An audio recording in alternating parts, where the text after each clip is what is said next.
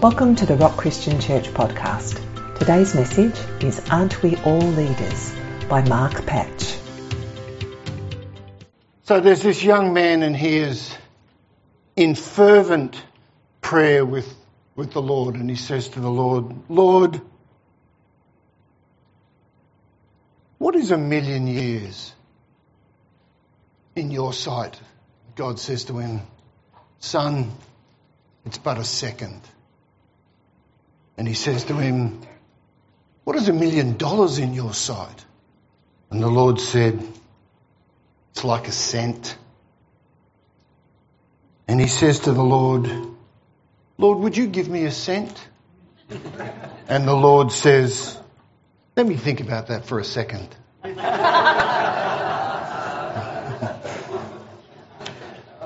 Can we open in prayer?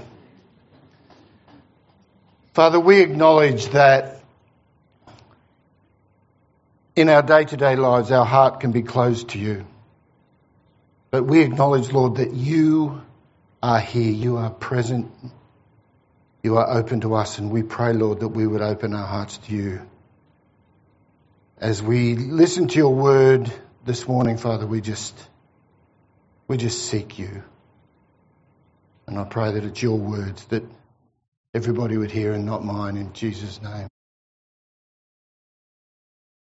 Okay, so my talk this morning is about, aren't we all leaders? Good leadership is vital at all times and in all places and in all areas of life. But the question that people often ask is, what is good leadership? What does good leadership look like? Well, this week we lost one of the best leaders the world has ever seen, General Colin Powell, a renowned statesman, an inspirational leader.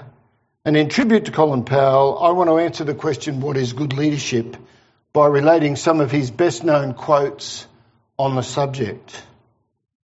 One of the great things about it is his strong Christian faith is really evident in many of them, but so is his sense of humour. So the first one is, leadership is about solving problems. The day soldiers stop telling you their problems is the day you stop leading them. And Jeanette will attest to that, because you take 300 soldiers and you give them a keg full of truth serum.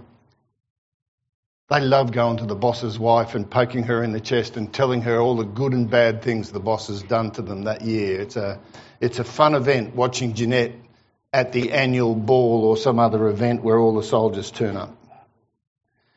The freedom to do your best means nothing unless you are willing to give your best.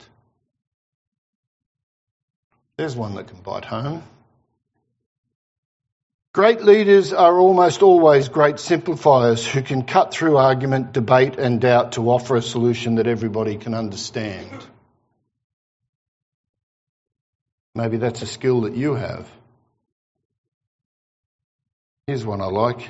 You don't know what you can get away with until you try. Here's an even better one. There is no end to the good that you can do if you don't care who gets the credit. Think about that in terms of church leadership. Always show more kindness than seems necessary, as the person receiving it needs it more than you will ever know. Remember, this is a general, this is the head of the chief of the general staff in the US military. This is the first African American who ever achieved that. And he's saying things like that. Trust is the glue that holds people together, and it's the lubricant that keeps an organisation moving forward. What could be more important than equipping the next generation with the character and competence that they need to be successful? Look at your children and think that one through. Here's a good one. Perpetual optimism is a force multiplier. And I might add, essential in a church environment. The ties that bind us are stronger than the occasional stresses that separate us. So the idea of being a leader in church can be rather daunting. We may think of ourselves as leaders in other areas of our lives, but when it comes to the church, we can find all sorts of reasons for avoiding stepping up. I'm not sure if I'm committed enough to the church. I'm pleased when I look around at people. Please don't think I'm looking at you because I'm thinking of you when I say that. I'm not spiritual enough. It's a favourite of mine. I don't have the time that it would take. Over the past year, Pastor Sean has made it abundantly clear that whilst it is easy to come, to sit and to be entertained without really having to invest in serving in the church community, that is not the vision here at The Rock. He has made it clear that Jesus isn't here for our amusement. He didn't die so that we could come here on a Sunday morning and experience an amazing show. Think for a minute about those Christians in history that you would consider to have been influential. How many of them do you remember because they were really good followers? Could I suggest the answer to that question is probably none. Those that come to mind were the ones who realised that God just didn't save us for something. He saved us for a purpose, and His church and His people are a key part of that purpose. Nicky Gumbel puts it like this: the church is not a museum displaying perfect people. It is a hospital in the traditional sense of the word, a place of hospitality and restoration. It is a place where the wounded, hurt, broken and injured find healing. It's a community of sinners. He goes on to say, on the other hand, we do not put people in positions of leadership if their lifestyle is in direct contrast to that of the New Testament. Leadership is not only functional, but also involves a responsibility to live as an example to others. Leaders are models for the rest of the congregation. Of course, no one is perfect. You do not have to be perfect to be an example. Heaven only knows, throughout my career, I've seen plenty of people who were not perfect. However, we do try to ensure that the lifestyle and character of our leaders is in line with the New Testament. But in many ways, the call to Christ is a call to leadership. And the church is where we have the opportunity to realise that calling. Church should provide the environment for us to enter as a broken sinner, to be led to healing, repentance and restoration, and then develop a desire to give others the same opportunity that we were given by growing to be a leader. Some people will tell you that leaders are born and cannot be taught. Well, having spent 5 years of my early adult life at the Royal Military College, where the teaching and practice of military leadership is the single purpose of the institution, I would beg to differ. Christ also would seem to differ and not agree with this perspective. The disciples weren't gifted leaders when they first met Jesus. By the world's standards, they didn't even have what it took to be a leader. Yet God used them, 12 non-spectacular people, to change the world. Why? Jesus could have chosen the elite, the skilled, the highly desirable, the attractive, but He didn't. Following Jesus is not for some elite few. Leaders in His kingdom don't have to be the most talented or special people in the world. They just have to know and follow Him and want to make that clear to others. Jesus turned ordinary men into world changers. And if Jesus could use them, why can't, or we can't rightly say that he can't use us? I'd like to take the opportunity to summarise the CVs of two members of our own church leadership to demonstrate that you don't have to be anything out of the ordinary to be a church leader here. Now, before every member of the church leadership sort of turns away or gets up and walks out, I'm very conscious of privacy law, so I've changed the names of those individuals to protect their innocence. But I'm sure you'll get the idea.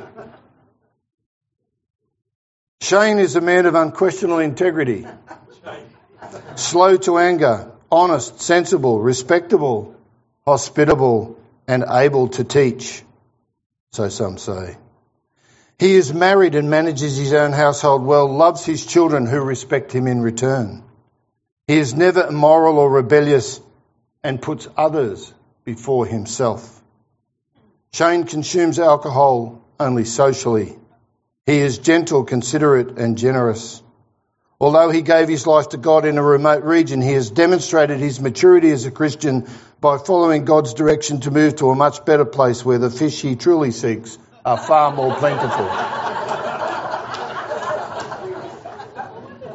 His growing maturity means that he does not behave stupidly and will not become conceited by his appointment.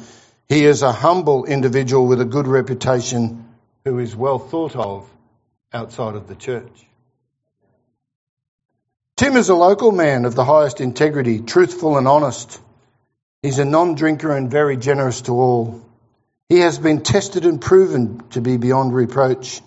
His wife is also worthy of respect, not a malicious gossip, but self-controlled and thoroughly trustworthy in all things. Tim manages his family well and his household. He has a good reputation among the congregation and a strong faith in Christ Jesus. Now, for those of you who would like to read the full template that we use for our leaders, you can find them in 1 Timothy 3, 2-16, where Paul describes the qualities required of a church leader. If you want to go deeper, you can also find other examples in Titus 1, 5-9. Of interest in both lists is that the majority of the traits that Paul requires are about character. There's very little mention of technique or skill or even gifts. Those that Paul did consider important were in your private life not to be self-willed, not quick-tempered, not violent, to be sober, holy and self-controlled. In your family life, to have one spouse with respectful children. In your social life, to be hospitable, honest and a sensible drinker. In your professional life, not to be accused of being rebellious, to be a lover of what is good, to be just, to hold fast to the word, and importantly, as a leader, to be able to exhort and to convict those that contradict the word. I trust that in reading these lists, extensive as they are, you will come to realise that we are all leaders, as we will all have people in our lives who follow our example. I was once told as a leader that if you are marching on forthrightly as a leader and you turn and look behind you and there's nobody there, you better reconsider your leadership style. But what is true of all of us here is that every single one of us is called to Christ and every single one of us is called to be a leader. Whether it's of our children, our grandchildren, our friends, our work colleagues, our fellow community members or our fellow church members, we all have areas of influence, which means that we all have opportunities to lead people to Jesus and to lead people to grow in their relationship with him. We are truly all leaders.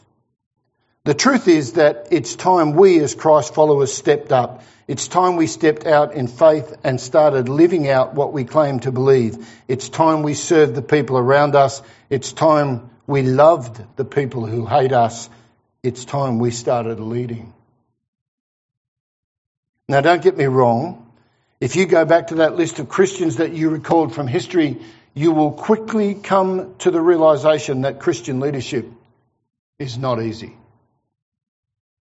It's especially difficult when we lack confidence, but our confidence, faith, hope, and our life isn't in us. It's in Jesus and what he has done, not what we are capable of doing. We can lead with confidence in him even if we lack that confidence in ourselves. Leaders are essential to the growth of the church. You can read this in Paul's letters to the churches of Philippi, Colossae, Thessalonica, and in his personal letters to Timothy, Titus, and Philemon in the New Testament. And I want to draw on some leadership lessons from all of those books that we can draw on to become better leaders. So some of those lessons include, and there's a lot of personal pain and scars in these, I guess. Leaders can do anything, but they can't do everything. A leader needs to openly communicate their priorities and delegate. And everybody in this room needs to be willing to step up to be a part of that. Paul recognises that all of his previous achievements were worthless and had to change in order that he gain Christ. In Philippians 3:7 he says those famous words, "But whatever former things were gains to me, these things I have come to consider as loss for the sake of Christ." Like Paul, leaders have to identify what is hindering their progress, reassess what you want your team to achieve, and determine how they are going to best achieve it. Second is, you can't be a great leader without being a great servant. In Philippians 2:2-11, Paul uses Jesus as the ultimate example of servant leadership. He urges those who would be leaders to humble themselves and live selflessly. Leadership in the kingdom of God is not about gaining power or authority for ourselves. It's about service. Find a place to serve. Find a way to serve. There is nothing that grows a leader faster than serving. Leadership is about relationships. You lead for others, not for yourself. But please don't do this just because it's the second greatest commandment in the Bible. It will take you a long way to being a better leader. Paul describes concentric rings of relationships. In many respects, it's very familiar to a lot of the leadership models that you see. He notes that leaders can impact others only in close relationships. And in Colossians 3, he talks about that being family. Leaders can influence the next ring of colleagues, masters, and slaves who wish to emulate that leader, follow their example. And then finally, a leader can impress others from a distance. Colossians 4. They can be examples to outsiders. Now, each circle of relationship enables you to grow in confidence and gain credibility as you move outward. It was for this reason that Paul developed leaders through mentoring relationships and then let them grow as they experience the outer rings. A leader's attitude will affect the outcome more than anything else. Godly leaders have a strong passion and a deep optimism about the future. This attitude springs from their sense of purpose and from the assurance of their ultimate destination. 2 Thessalonians talks about it in detail. Leaders need to be supported by a prayer team. When we pray for those who are leaders and those who are being developed into our next generation of church leaders, we affect them and everybody that they influence or lead through prayer. Every leader needs to be proactive in recruiting and equipping a team of prayer warriors who will pray for their protection, wisdom, health, and strength and courage. They should also be praying for the lost, because it just amazes me what prayer can do in our hearts and in the hearts of those that we pray for. We see that in this church every single week as the prayer warriors knuckle down to support us. Leaders are willing to take risks and to seek opportunities. In praising Epaphroditus in Philippians 2, Paul calls him a messenger and asks the church to give him a hero's welcome when he gets home, as he was willing to risk his life in the service of the church. As leaders within the church, we need to be aware of what the church as a whole is doing and be willing to take those risks and exercise opportunities that will enhance the church's achievement of its goals. Where God reveals a need to you, though, and the risk is acceptable, we should not be standing back and doing nothing, but taking that initiative and approaching the church leadership and finding a way to meet the need. Present them with your idea, or maybe even some options for its resolution. And along the way, you might want to even offer your help. As I said right at the beginning, leaders are problem solvers. So Timothy was timid and often ill, had a shepherd's heart. Titus, on the other hand, was a different type of leader. He was a problem solver. Paul sent Titus to both Corinth and Crete to organise the chaos that was present and to establish leaders. Problem solving is the fastest way to develop leadership skills, and it requires someone to step forward and take control. In truth, it's the element of project management that has attracted me to the profession and continues to motivate me to this day. If you ignore problems and just hope that they will go away, you'll lose confidence and end up feeling paralysed and inadequate. Like most leadership skills, problem solving improves with experience, and just as many lessons can be learned from failure as can be learned from success. You have to fail to improve at problem solving. If you don't practice and fail, and then try again and succeed, you will never gain the confidence required to master problem solving. Now, the characteristics of a good problem solver are that they anticipate the problem. You need to look for trouble, not avoid it. Titus anticipated all the problems in Corinth, and as a result was able to prevent what could have quickly turned into a split in the church. Problem solvers accept the truth. They're honest and forthright. Some of the conversations or the letters between Paul and Titus, some of the commentary in that letters talk about how troubled the churches were that he led, but he had to face that as a reality. They see the big picture, and you can act within that larger perspective. They handle one thing at a time. I know the ladies like to think that they can multitask.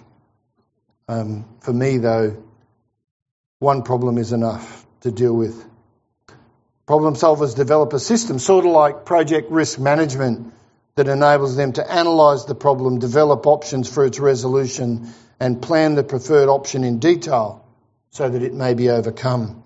Titus took the initiative, and he dealt with one major conflict at a time. And finally, they don't give up on a goal when they're down. Surround yourself with problem solvers who complement your weaknesses and engender diverse thinking. I have always been blessed by the fact that I am surrounded by people who are much better than me, but they make me look very, very good. Your team has to be tenacious in achieving the required outcome. Paul did this by sending Titus to address the conflicts in Corinth until he had solved them. And finally, our role as leaders is to prepare the next generation of leaders. There's got to be a succession plan. Paul left Titus in Crete to do just this. He trusted Titus to be the leader the church needed to solve the problems in the most difficult of places and circumstances, and to develop a team of leaders within the church. In truth, nothing has changed in 2,000 years or more. Titus did this by setting the example in terms of his lifestyle and character. He selected future leaders that he would invest his time into. He cultivated the model he would use for their development. He then created ministry opportunities for each of these leaders. He established a governance structure to monitor their progress and provide them with ongoing guidance. He constantly communicated his vision, and he kept it alive for each and every one of them.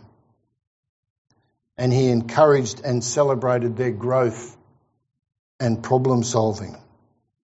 Now, you may not see yourself as a leader, but in 2 Timothy 1-18, Paul, having looked closely at Neil and Pam Bishop, talks about himself as a spiritual parent.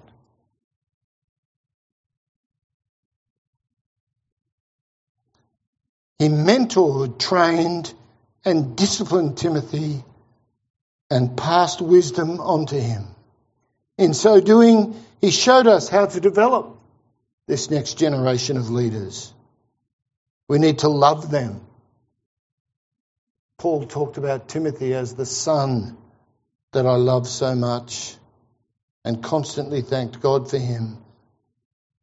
We've already discussed the power of prayer. You need to pray for them, because praying for them makes a difference. Intercessory prayer is nothing more than an act of love.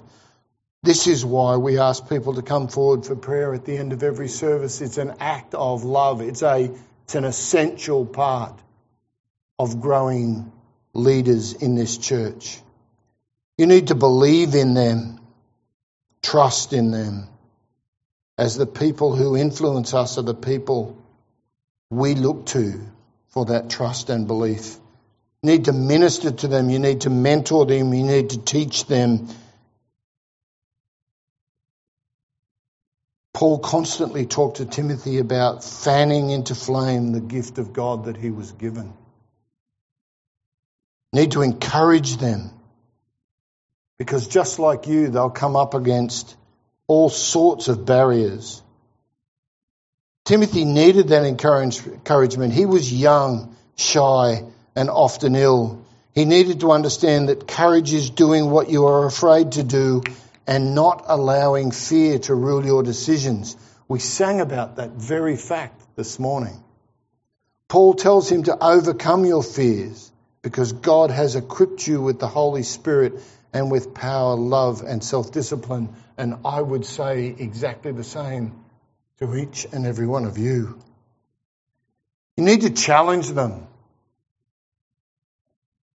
You need to be responsible for teaching them how to develop their own spirit, their own ability to go forward, because there will be times when they can rely on your intent, but there will be many times when they will not be able to contact you, and they've got to act on themselves. We all need to fan the flames of our faith through worship, prayer, Bible reading, community, church, life group, whatever it takes. We need to trust them. Paul told Timothy to guard the good deposit that was entrusted to him. He makes it clear that it's all about a relationship with Christ. Paul was confident that he had chosen the right person to pass on in the next generation with the help of the Holy Spirit who lives in us. And you need to share with them.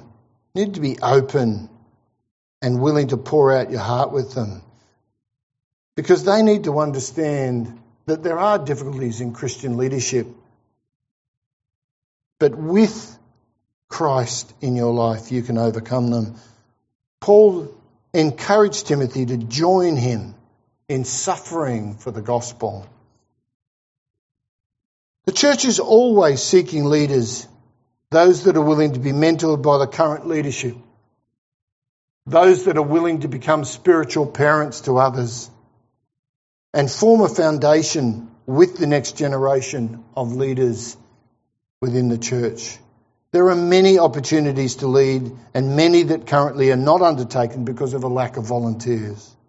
We know that the harvest is plentiful, but the workers are few. This was true when Luke wrote it in his gospel. It's just as true today in the church. It's just as true today at the Rock. It's time for God's people to step up and lead. It's time for us to show the world the grace and love of God through our lives. It's time to make this earth look a little more like heaven as we come out of what has been a really difficult couple of years. To do that, we need leaders. We need you, because, as the old slogan says, you're the leader we've been looking for. So please, don't hesitate to come forward for prayer if you feel like you need it after we're finished this morning. Let us pray. Lord God, we pray for each and every member of the Rock Church that you would make clear to them the leadership role that you have for them and give them the faith and courage they need to stand up and assume that role. We thank you for the current and future leaders of our church. We pray that you would give all our leaders, for our nation, state, local government and church, a clear vision of your will and clarity of their purpose.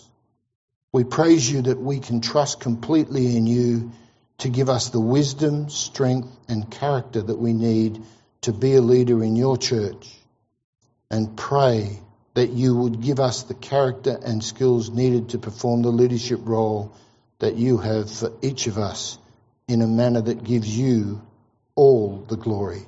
And this we pray in your Son's precious name. Amen. Thanks for listening to the Rock Christian Church podcast. To be notified when the next episode is available, subscribe on our website at therock.org.au. You can also connect with us on Facebook at The Rock Christian Church. We hope you have been blessed today, and we look forward to you joining us for our next episode.